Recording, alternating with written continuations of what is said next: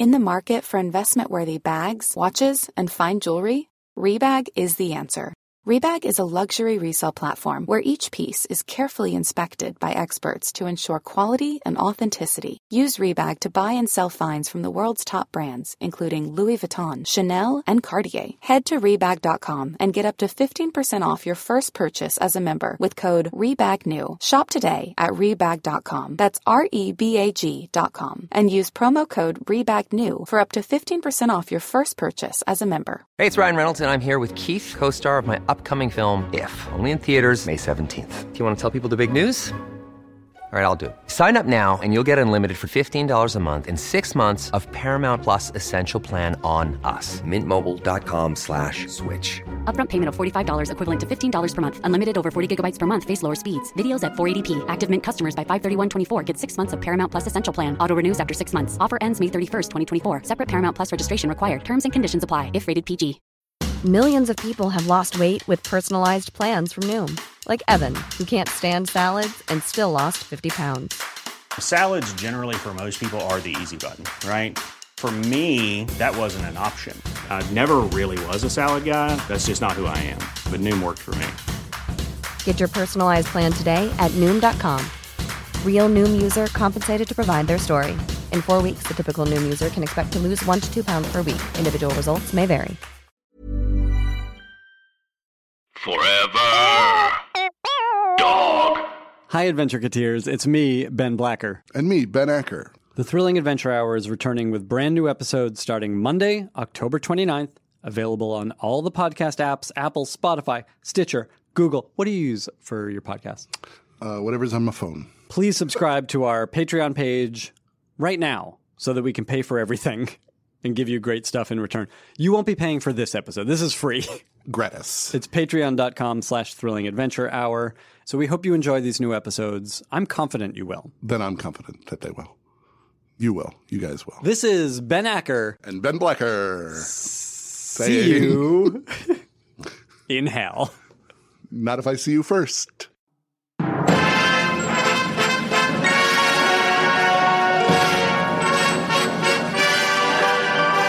And now, coming to you from Hollywood, Los Angeles, California, America, it's the nation's favorite new time podcast in the style of old time radio, The Thrilling Adventure Hour.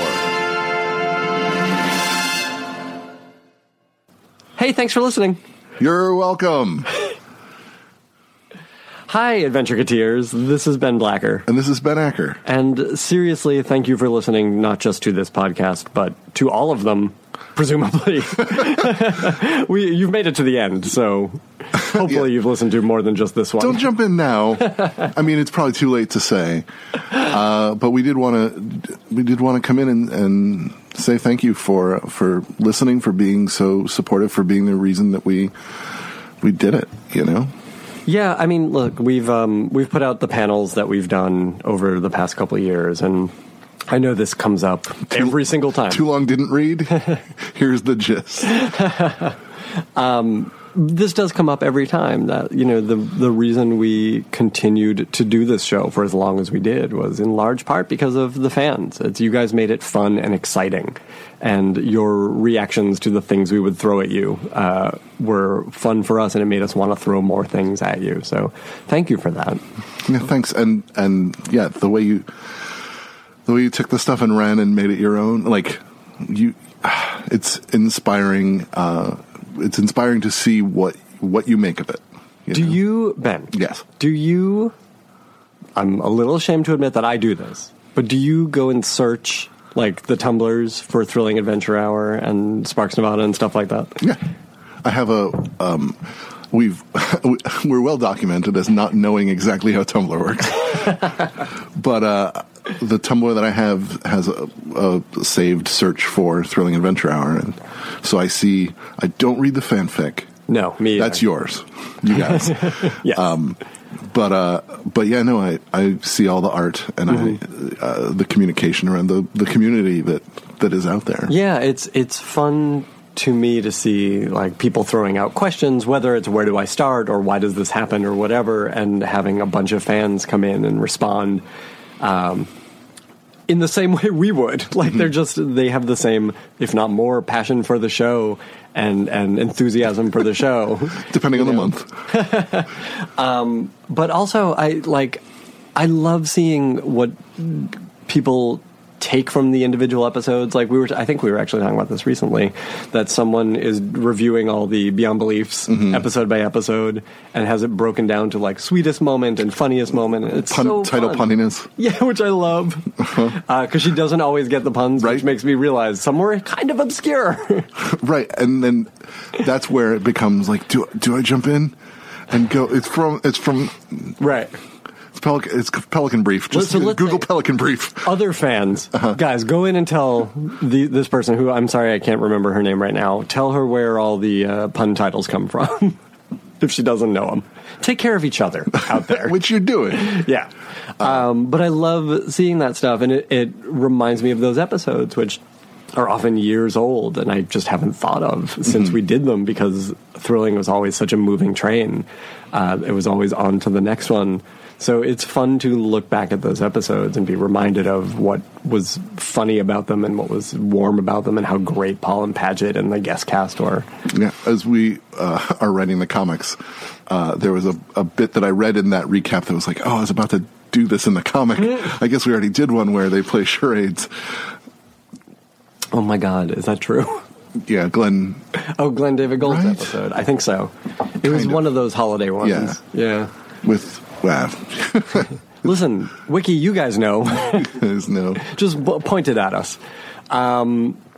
So we're recording this in August, and so we're several months out from the final show and the final Sparks, which you just heard. Have you been, how have you processed not doing a monthly show?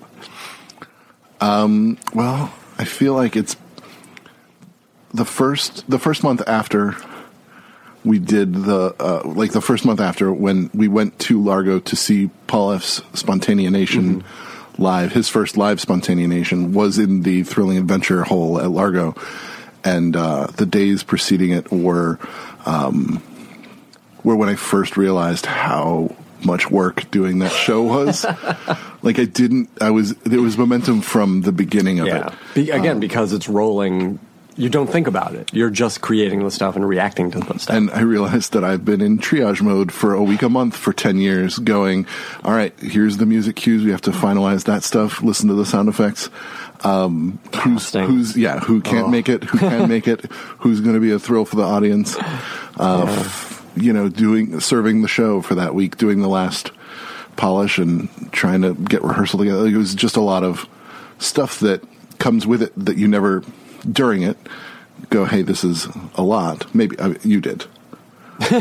you did, right? Like, because you were doing the brunt of scheduling. Absolutely. Yeah, I mean, it was the same thing. Is like we do it because we wanted to do it, and we had to do it because the show was going on no matter what. But yeah, trying to keep it, trying to bring in new people, especially as we knew in that past year, as we knew it was ending. There were a lot of people we wanted to work with who hadn't necessarily done the show before, so it was a lot of that crazy scheduling stuff and casting things. And I think the thing that I'm very happy about is, again, especially in that last year, we were not really down to the minute on scripts, which had happened in the past. But, like, there was something freeing about knowing these are the last 10, Beyond Beliefs or Sparkses or whatever. Having that made it clear which stories we wanted to tell for those, which made them easier to break and figure out. And, figure out who we who we needed for them.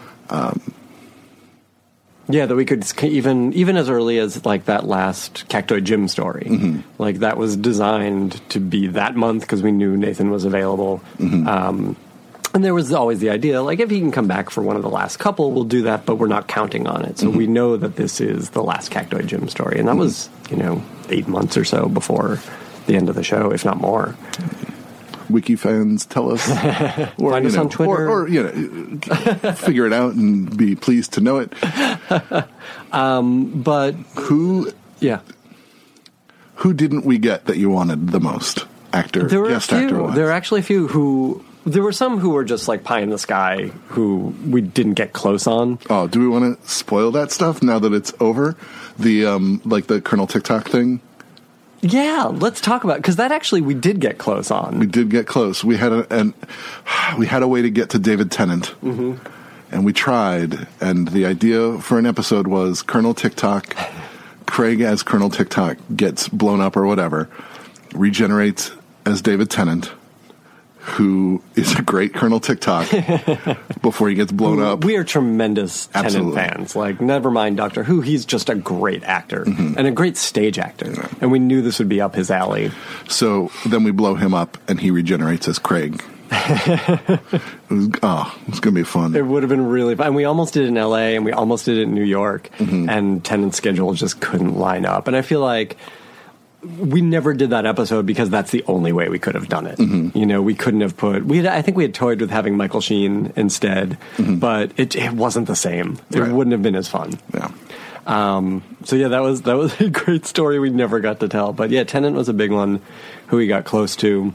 There were a couple others who we're still, as we're doing these occasional live shows, we'll reach out to. But Lauren Graham, we couldn't quite line up her schedule. Ellie Kemper was one who I think would be great in our show. There was another Colonel TikTok I wanted to do. We reached out but couldn't get Ladysmith Black Mambazo. But I really... Because they don't exist anymore. I really wanted to hear all the British accents we could fit on that stage. I wanted to actually hear Gorley's Ian Fleming pronouncing Ladysmith Black Mambazo. And I feel like that's one of the great things of the show is that we could hang an episode. Like, we would figure the rest out. Right. But we want to hang it on somebody pronouncing these words. We could reverse engineer an episode, which, I don't know, like in sort of a bigger sense, one of the last, and we may have talked about this before, but one of the last Moonshines was that Just Desserts episode. And we had the proof is in the pudding punchline for 2 years, at least, before we were able to reverse engineer that episode and figure out what it is. Because we knew it was a great payoff to a Moonshine. But specifically to a Moonshine. Absolutely. That became the way Moonshines work.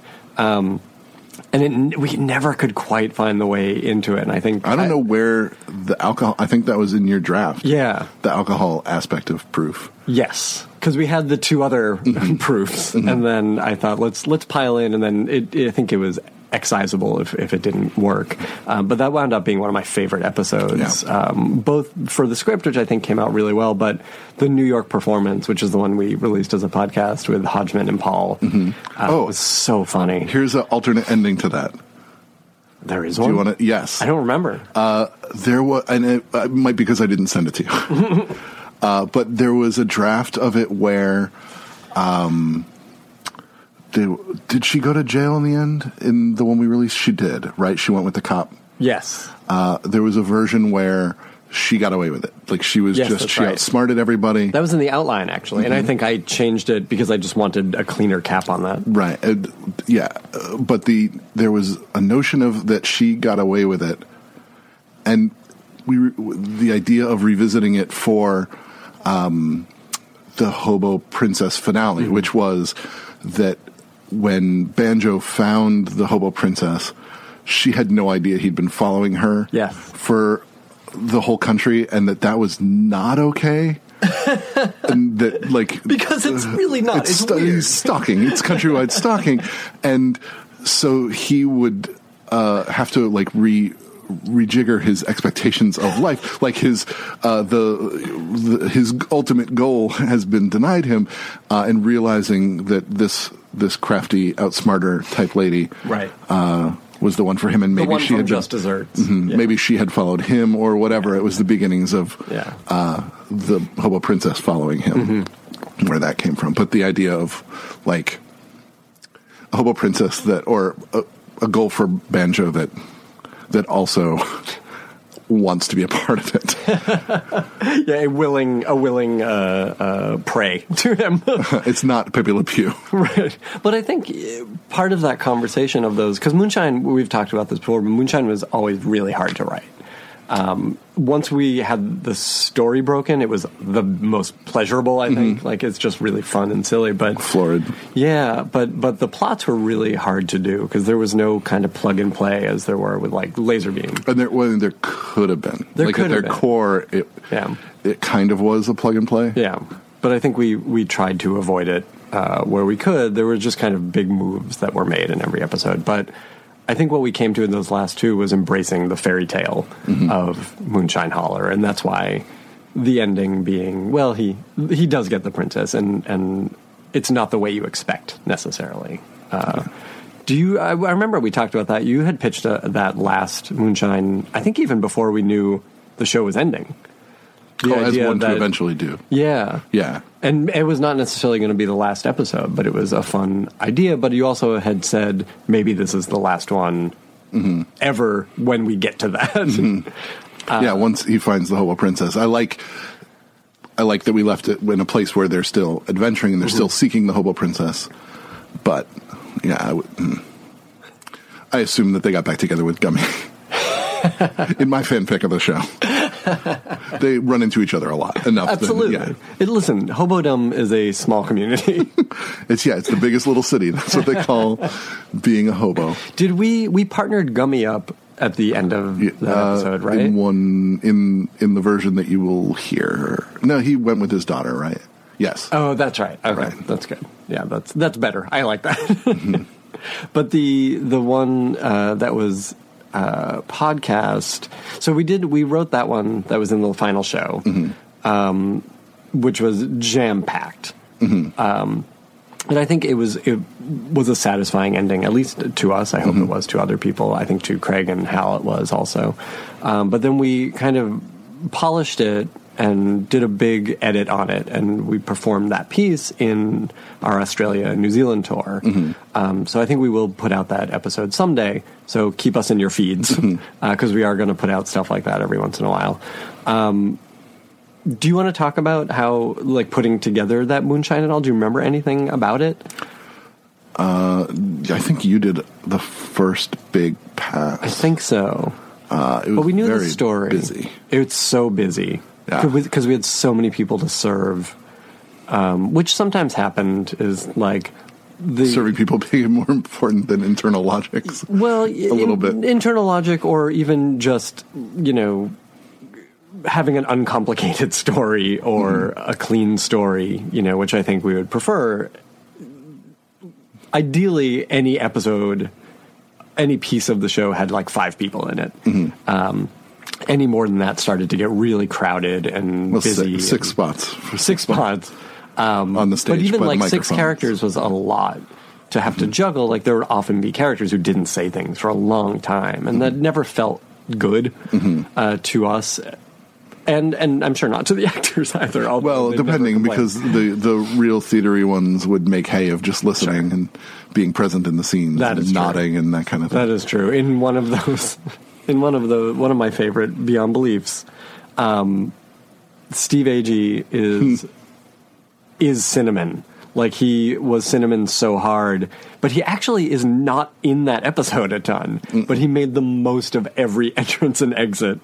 It's so funny. Yeah, I don't know if it's been remarked before exactly how he took the stage. Yeah, I don't know that it has. I saw people talking about it online. He slouched in a way that was like, I want to say knees forward, and like he led with the knees. Yeah, imagine like his body is the bowl of a spoon, and his legs are the handle, and it was just like coming in like that with a hand low for some reason. Yes, that's and then, right. And then the arm low, parallel to the legs, and then the hand sticking out like "Gimme 5," but wiggling his fingers as he, like, to the tune of what was his thing? I want to say "Uli Uli Uli," but that's not it. It was "Huli Huli Huli." It was a fine line. One of the many subtle distinctions brought to you by Work Juice. Which was I needed a nonsense thing for him to say, and that was the last name of a kid I went to elementary school with. I thought that is the dumbest thing for someone to say, and it's not a real name. So if you're out there, Brendan Hooley. Oh my God, I made up the dumbest name that would go with it. Do you know him? No. Maybe you know him. No. I think you know him. No. That's crazy. Is that true? Yeah. Because it's Irish. No, because it's a dumb elementary school name. Brendan is the most. Give me the last name of someone you went to elementary school with. Let's see if I can guess their first name. Jablo. Male or female? Male. Obviously. Only men go to elementary school. It was, grown men. It was a woman. It would be Henry Jablo. Jablo. How much of this could we do before people shut it off? I think that was it. All right. I think we did it. Thanks for listening. Thank you. We'll see you next time on the podcast. Paul was always really great when he didn't Full have... stop. The end. Paul F. Tompkins was always really great when he didn't have...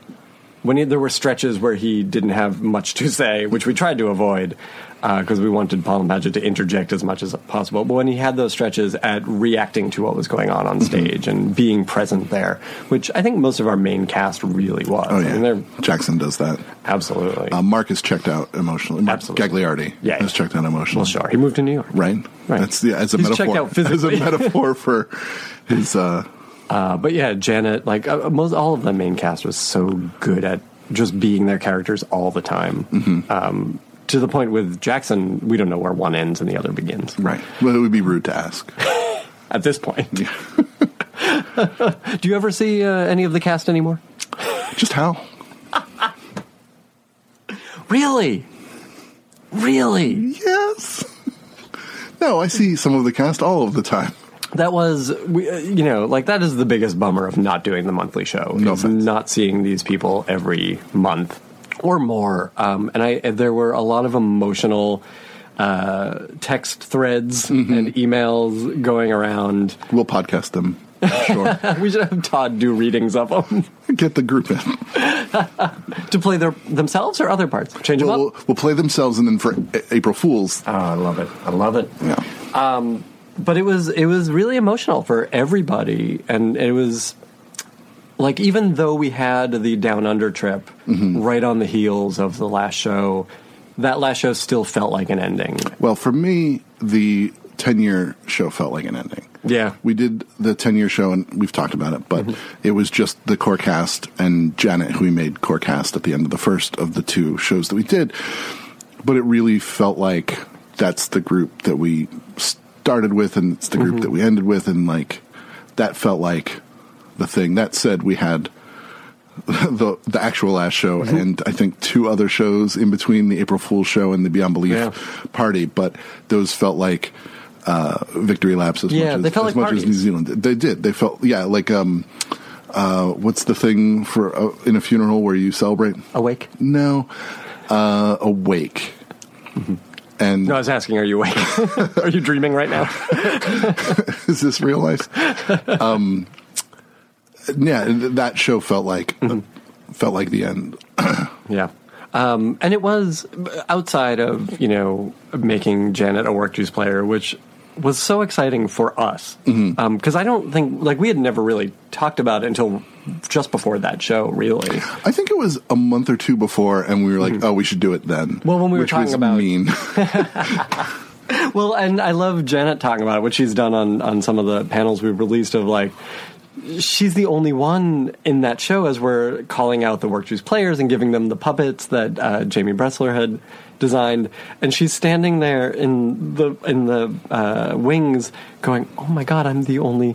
I mean, it's fine if they don't have a puppet for me, or if any, I hope they don't forget me, and then she got so emotional about it, which made all of us very emotional about it, and it was really special because she had been with the show for over a year, and she had done a bunch before then, and indelible characters, Donna Henderson and absolutely Jenny West. Virginia Least. But she had felt like part of the show even before she was a regular player in the show. So it just felt right to do that. But yeah, I agree. That anniversary show did feel like the end, and then the rest was just a fun celebration. Like a wake. I understand if you want to turn this off now. I understand if you want to listen back. What if never mind. We'll do another podcast about this. Yeah. It's gonna be a sliding door style podcast. Right here is where the next podcast You guys branches love nesting dolls, right? Choose your own adventures. All right, so we had that anniversary show, which again was also a lot of fun because it was a chance to have all the Work Juice players do stuff they don't usually do, and have, everyone in Beyond Belief, and that Beyond Belief, and I think we may have talked about this, but it was another one that was long gestating. Yeah, I would like another draft of it. Really? Yeah. One more for the TV show. Yeah. What's going on with that? Here's the thing: you will not be able to avoid hearing from us when that's a thing that we can tell you about. Yeah. We will find all the internet rooftops to shout it from. We will keep you posted. Know that everyone still wants to do it, but you will be the first to know. Mm-hmm. We'll release it as a podcast. The announcement. And a Twitter and a Tumblr. Absolutely. Yes. Everything. What's the other one? Our mailing list. Facebook. Our MySpace. Our check our Friendster. Become our Facebook Tinder. Friendsters. You will see a Yahoo review of it that we've made, by which I obviously mean Yelp. Yep. Open Table. You can reserve it. We're going to go on probably How Did This Get Made? Yep. I feel like we probably should have gone on How Did This Get Made every month for this show. I feel like the amount of these that we do, we've explained it pretty well. I just want Paul Scheer looking at us and going incredulously, how did this get made? Follow-up question. Why? So yeah, that Beyond Belief was long gestating. The Beyond Belief for the final show, not long gestating. No, that was really fast. Yeah, that I don't need another draft of. I think that was like, we just knew we wanted a parade of monsters. Mm-hmm. Yeah, the ending came when we realized we hadn't done that stuff. We hadn't separated them. We had always talked about how you can't do either of those things for very long. You can't separate Frank and Sadie, and you can't take booze away from them. Yeah. Because that's not who they are or what they do, and then realizing that's the episode where that gets to happen, and what happens when was clarifying. And again, that's the freedom of having those last few shows, is threats became real. I mean, like, we've killed characters, or, we've made huge changes to characters, but I think we fairly well brought things back to the status quo. As much as Sparks and Croach would break up, they'd come back together. Because that's where the show grow. lives. Like, they got to grow. Oh, absolutely. As people, they grow. But the format of the show doesn't really change. Mm-hmm. Frank and Sadie just picked up hobbies. Mm-hmm. And they got a little dumber. Did they? Yeah. How so?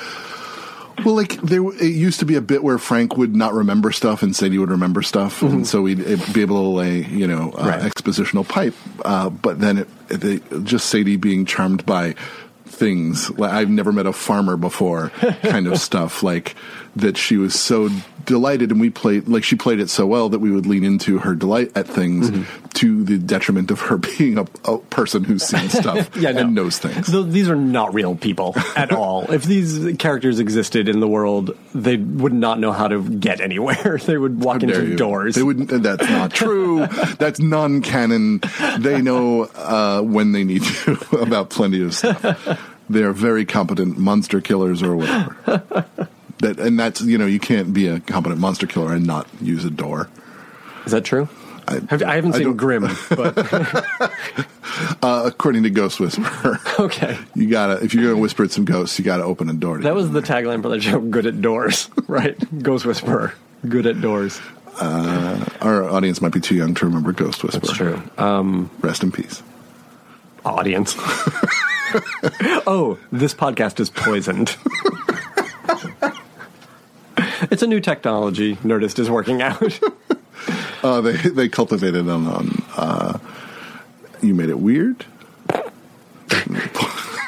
Is that a podcast? Yes. I'm looking around the room going, they have a lot of posters for a lot of podcasts. Yeah, that's Kumail and Emily's podcast. But they don't have the names anywhere. Let's talk about the last Sparks, Nevada, Marshall on Mars, which people have just listened to. Right now. Do you remember it? Oh, yes. Let's talk about it. Yeah. This is a chart exclusive. Chart exclusive.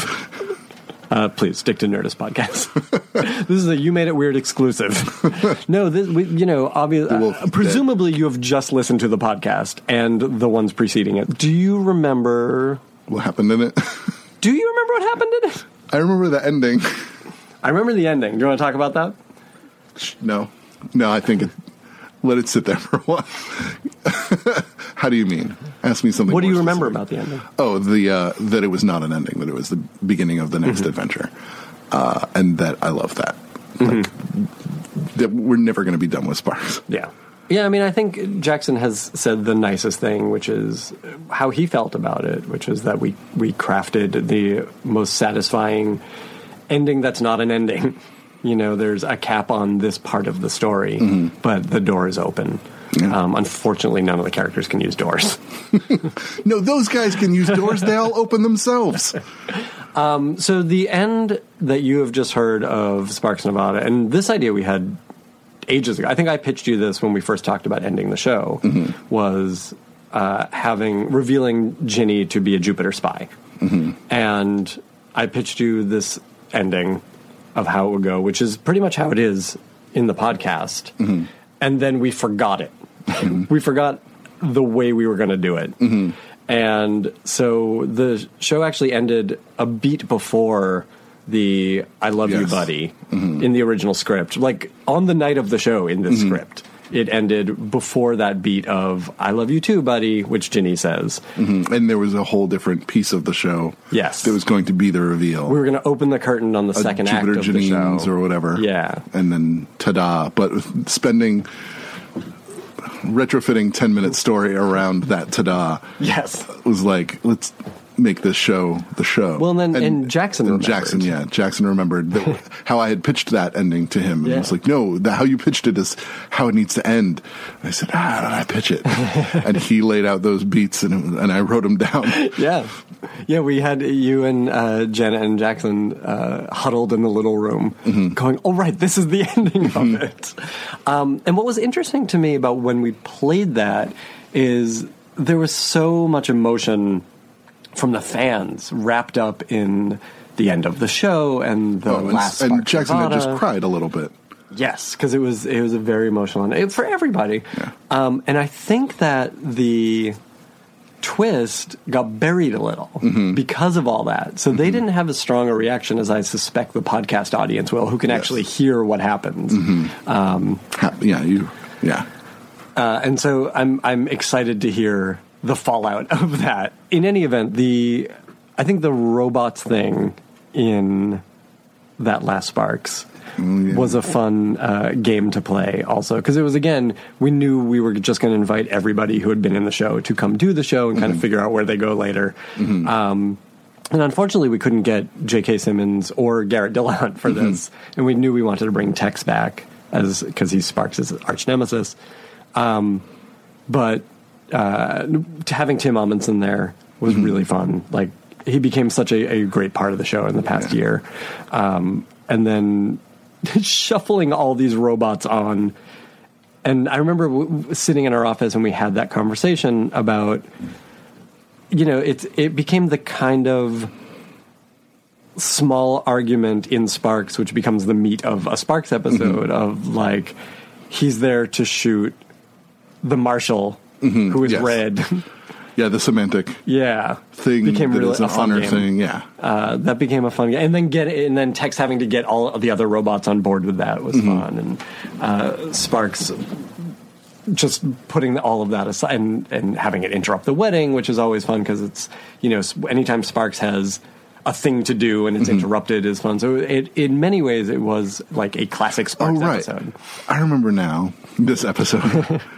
Because I think it was this one that it felt like a comment on how far Sparks had come. Yes. In terms of being interrupted and being able to toggle the things that were important to him. I think that earlier Sparks, beginning of Sparks, would care more about robots and backburner the relationship stuff. And the Sparks was full into this relationship. Yeah, and that was something we did purposely through the last few episodes. Like, I remember that was also the Martian... The Martian picnic one. Maybe I'm thinking that about the Martian picnic. No, it was that where we started talking about that, and that was like...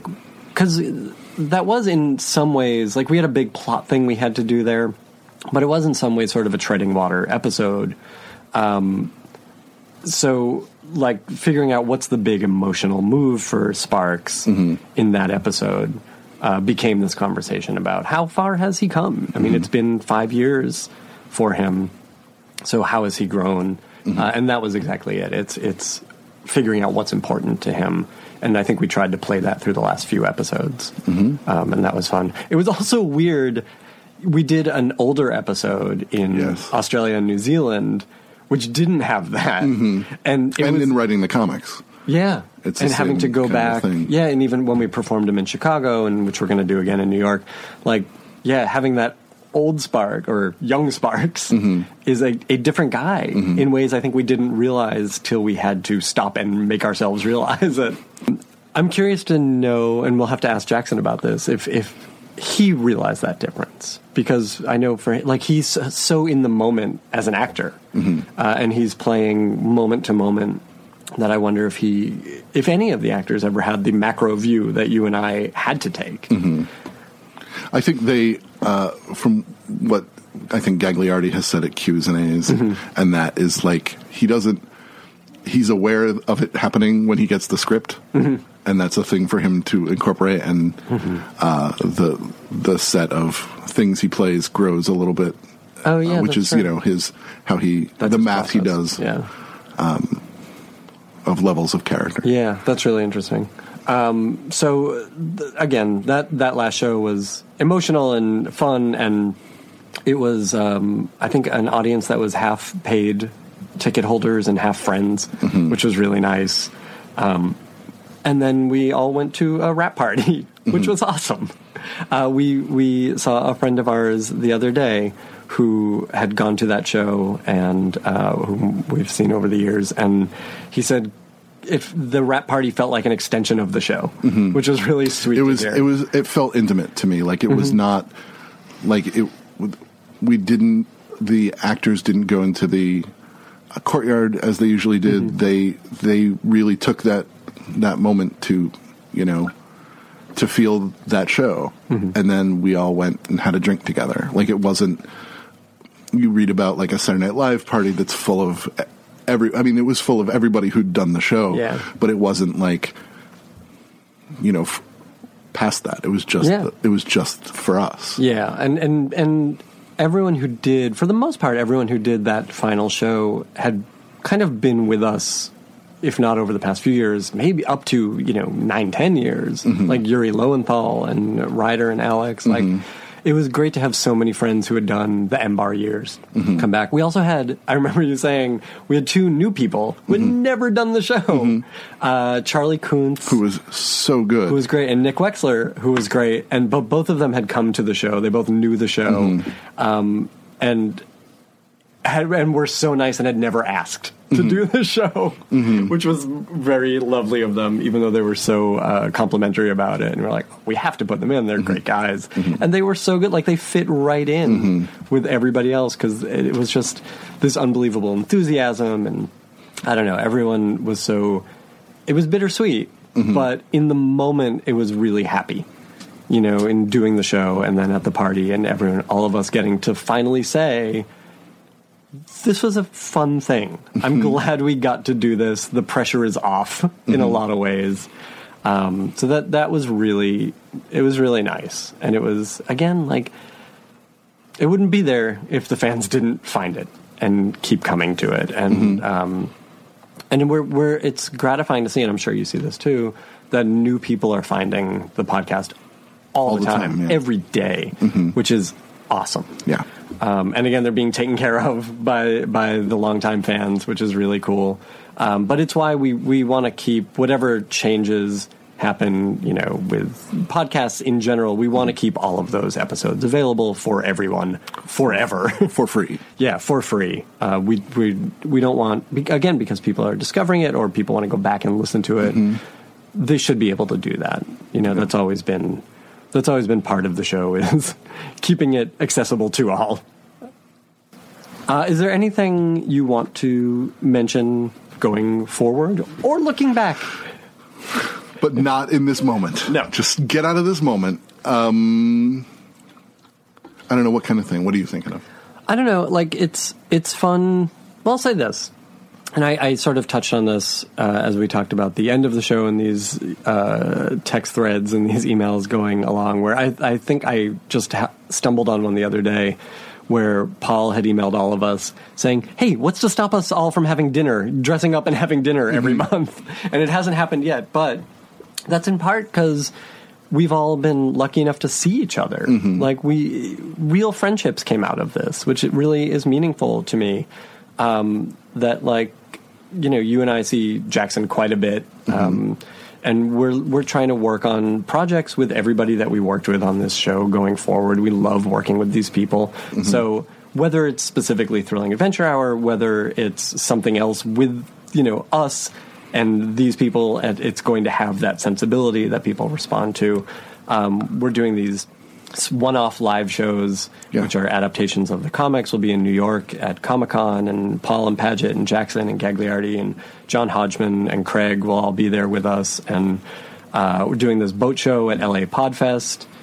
Which the show that we originally did on the Jonathan Colton cruise, where we were limited by the fact that the cruise takes place during pilot season, which meant a lot of the actors that one would like to bring on a boat to do a thrilling adventure show couldn't do it. So we were limited to who was on the boat. Unfortunately, who was on the boat was great friends of ours that we could write for and to. And so we did a departure from our usual, which, because we didn't want to do a Sparks without Jackson, we didn't want to do a Beyond Belief without Paget. We wanted to do something unique to there. And so it's a screwball comedy set on a boat. And we're very excited to do it again with the core group. All new songs were written by Jonathan Colton and Paul and Storm, and as with everything they do, they're the catchiest things in the world. We should talk about, because people will hear it, but we can tease it a little bit. The outstanding number, which we knew the whole thing is this troupe of musicians and actors. They just have to perform the big song from the big show for the big investor. And then for sure he will fund their show. And we didn't know what that song was, but Ben emailed all of us and said, I'm toying with this title. Yeah, I had a title, Love Ain't No Billy Goat, which was, as nonsensical as can be. Right. I don't know that there's a negative metaphor presented, like a song that is, here's what isn't the thing I'm talking about. And specifically, something that no one would confuse. Anyway. Exactly. That is the funniest thing of, like, these disparate ideas. I don't know where I don't know what you were drinking, or I don't know what was going on. I wish I had an excuse like that. Like, it was bad Prosecco. But it made us all laugh. But we also kind of said, like, well, we'll figure it out. Like, if that's not it. We threw around some ideas, and then what came was the distillation of those ideas, the heightening of them, and the catchiest.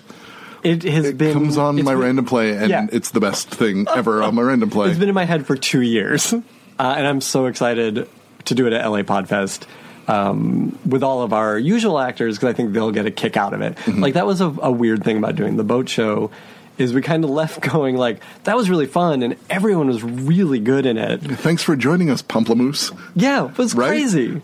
And then, but, like, because of the creative collaboration we have with the Work Juice players for 10 years, like, we're excited to bring them new things. That said, please look forward to the Star Turn. Yep. The beginning of Todd, the Curtain Man. He was on the boat. He has a last name, Cooper. Whatever. Todd Kerper. Todd Kerper. He was on the boat. We knew we could write him apart. And so if you check out this boat show, you will see the real chops. One of my favorite things of that whole boat experience, which is full of my favorite things, was Mr. Hodgman being dubious about how we were putting a friend in the show as opposed to a performer. And then he laughed the hardest at every line that Todd Todd said. This is going to be a star-making turn for Todd Coopston? What is it? Curtin. Todd Curtin. Todd is also preparing a special podcast that we'll be putting out at some point. So again, keep us in your feed. But all the information about the New York shows and the LA Podfest and anything we have moving forward can be found on the website, thrillingadventurehour.com. And any website. If you go to any website, it should be on there. Absolutely. If it's not right, that website. Send them birdhouses. I actually put it out. It wasn't until fans started saying they were going to send us birdhouses about the show that I realized that would be nice on the mantle, like a couple of birdhouses. If they were crafted you guys, send a birdhouse to Ben Acker, care of Work Juice Corporation. No, we have a mailing address. You can find it on our Tumblr. Don't send me birdhouses as a gift. So many birdhouses. Send me birdhouses to keep the show going. I want him to not have any room in his home, in his actual house, because of so many birdhouses. No, come on. Don't. What color would go with your? Oh, just a nice wood varnish. I don't need pink. Really? Yeah. You're making a big mistake. Oh, no. You're right. I totally am. Colors. Birdhouses have colors on them. Nice designs. A white and a red one. Like a white birdhouse with a red roof. Blue is a color. Send them to Ben Acker, care of Work Juice Corporation. Our P.O. box is on our Tumblr somewhere. Please don't send them. Please send them. Hundreds of tiny ones. Sure. Little ones? Little bitty birdhouses? Fit for bees. Hummingbird houses. No, smaller. Hummingbird mansions. Smaller. I don't get the concept. Ben? Yes, Ben. It's been a pleasure working with you. Nice knowing you. I'm sorry that I now have to poison you. Hey, thanks for listening, as ever. Yes, for real. Now leaving Nerdist.com. That's Janet. Did you know that? What? Yeah. Is it really? Yeah. That's phenomenal. They revealed it at midnight last night. Hey, listen, before we end, let's recommend some other podcasts.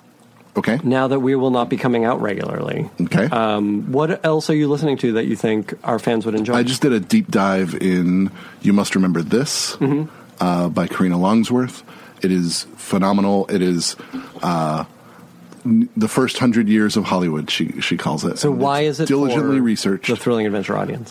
It is, if you liked Tales from the Black Lagoon, but want stories that are researched actually instead of just made up, which are even crazier.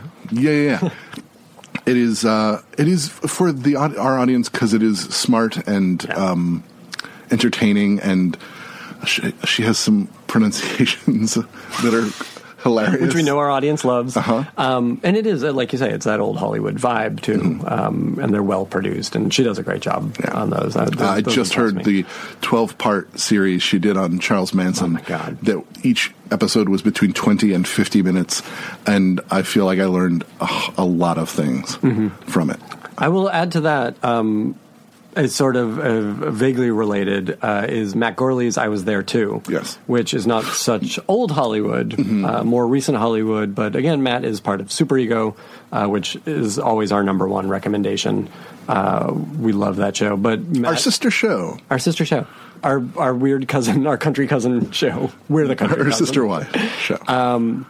But Matt interviews actors who played small parts in memorable movies and scenes in movies. And the first one, his very first episode over a year ago, was with Paul, talking about his role in There Will Be Blood. And it's a great gateway episode. I really liked his Paula Malcolmson episode and his Stephen Tobolowsky. The Tobolowsky was great. Yeah, I mean, they're always an interesting conversation. And Matt is a great interviewer, I think. Yeah. He does a terrific job. Super Ego will always recommend. Dead Authors, which we know you guys know about, and which is also coming to an end of its regular run.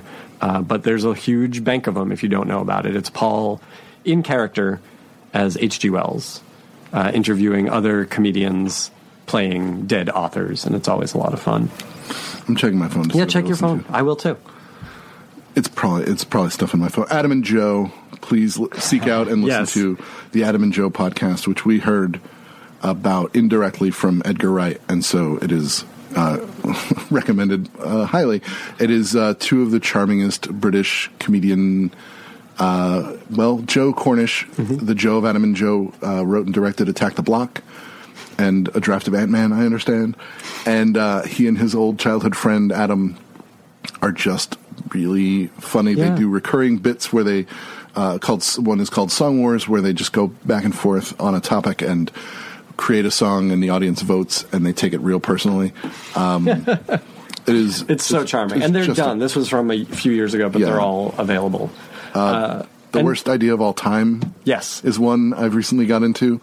It is two New Zealand comedians watching every week for a year the movie Grown Ups 2, and going slowly insane. Todd said to me the other day, after listening, because you had recommended that to both of us, and he, I think, listened to a few and went, I feel like I have to watch Grown Ups 2 now. I'm like, no. And they say over and over. They say over and over in this podcast, we are doing it so you don't have to. That's how stupid this guy is.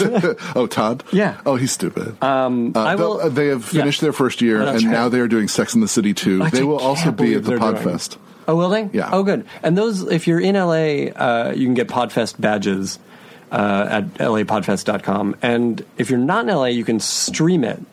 Also go to lapodfest.com and use the promo code TAH, and you'll get to stream everything that Podfest is putting on, and you'll get $5 off if you use that promo code. I want to recommend, we mentioned Dead Authors. We did not mention Spontaneation, which we should have. We really should have. Let's do it It's now. Paul's improvised podcast and occasional kind of monthly live show, and it has had Jackson and Craig and Janet and just so many of your favorite. I think Hal has done it. I wouldn't know. So it has lots of Work Juice players as well as friends of Thrilling Adventure Hour, the Super Ego guys, but also as guests. It is always fun. And then Janet's podcast, which I love, the JV Club. Absolutely. Where she talks mostly, right now she's in her Boys of Summer series, which is great, but it's the rest of the year she talks to women just about growing up. And it's always an interesting conversation. She's an adept interviewer and genuinely interested in her subjects. Absolutely. With special guest Lauren Lapkus. It's a great podcast where Lauren makes someone else host. It's a great concept. And she is the guest on the show. And the one where Paul F. plays Santa Claus and Lauren plays an elf. Which is just a few months ago. It made me pull over my car so I wouldn't crash from laughing. And she plays her elf, Ho-Ho, her character from Comedy Bang Bang, which is also, we recommended, but you guys already know about it. We love Scott and the show he puts on. And Judge John Hodgman. Always great. For fans of Beyond Belief, I don't even know if we have talked about these, but there are two podcasts that I listen to occasionally, but which are really well done. Both sort of academic looks at monsters. Okay. One is called Monster Talk, and one is called Lore. And Lore tends to be like 20-minute. I think AV Club wrote them up not too long ago, which is how I found Monster Talk also. But they kind of investigate, in, again, a very academic way, monsters, like urban legends and stuff like that, where the idea of vampires came from. So it's a deep dive into monster history, but it's also current. So I think the gateway episode of Allure was a story about a tiger or a lion that was loose in the suburbs of Massachusetts. And it was just a 20-minute podcast, but they really dig into it and say, like, why did this take hold? And why did people perpetuate this when you look at the video footage and it's uncertain whether this is a lion, but it was absolutely convinced. Another one, and that reminds me of the Dana Gould's podcast. Yes. Is it called the Dana Gould? The Dana Gould Hour, yeah. Which is always entertaining, and again, often has friends of the show. AG's done a bunch of them. John Ennis. Yeah, Ennis, every single, I want to say No Such Thing as a Fish is a podcast that I listen to a lot. Do you know about this? People recommend it to us specifically all the time. Weird. Because I want to shout it out because I want to be friends with those guys. It is the writers of the British show QI, which is a show about smart knowledge and like what you think you know, you don't isn't the actual truth. And Stephen Fry hosts it, and it's entertaining and the smartest thing in the world. So the researchers for that show get together once a week and share the most interesting thing they learned that week. Each one takes a turn saying their most interesting fact of the week, and then all the others who have done similar research that week get to chime in on one aspect of a thing that fact touches on. So it is just smart, funny people telling you stuff that you don't know. Mm-hmm. It's really a great way to drive to a meeting. So everybody driving to meetings, check it out. How long is that podcast? A couple of years they've been doing. I want to say 25 it's like minutes. It's a reasonable length. It turns out we don't know how long podcasts are. We call our show Thrilling Adventure Hour. You get it in 25-minute chunks. And even the live show is about 85 minutes. But it averages out, probably. Exactly. Yeah, totally. Go and check the Thrilling Adventure Hour Tumblr and webpage. Webpage? We don't do a Tumblr, right? Website. We do a Tumblr. Oh, yeah. How's that? It gets you check Thrilling Adventure Hour, right? Which I love. Uh-huh. So they retumble us. All right, good. So that's where you've seen it. Seeing it. All right. But that's where we'll often put up to the minute information about appearances and shows and whatever. Guys, thank you for listening to us for this hour and for all of these years. Honestly, we can't thank you enough. You've made so much of this show possible.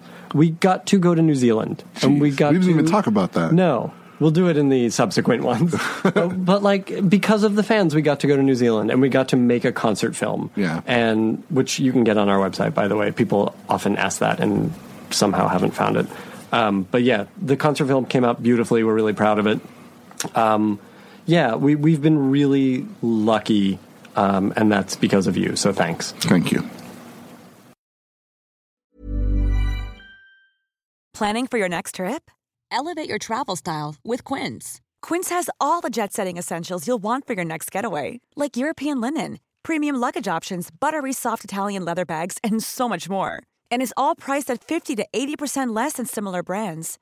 Plus, Quince only works with factories that use safe and ethical manufacturing practices.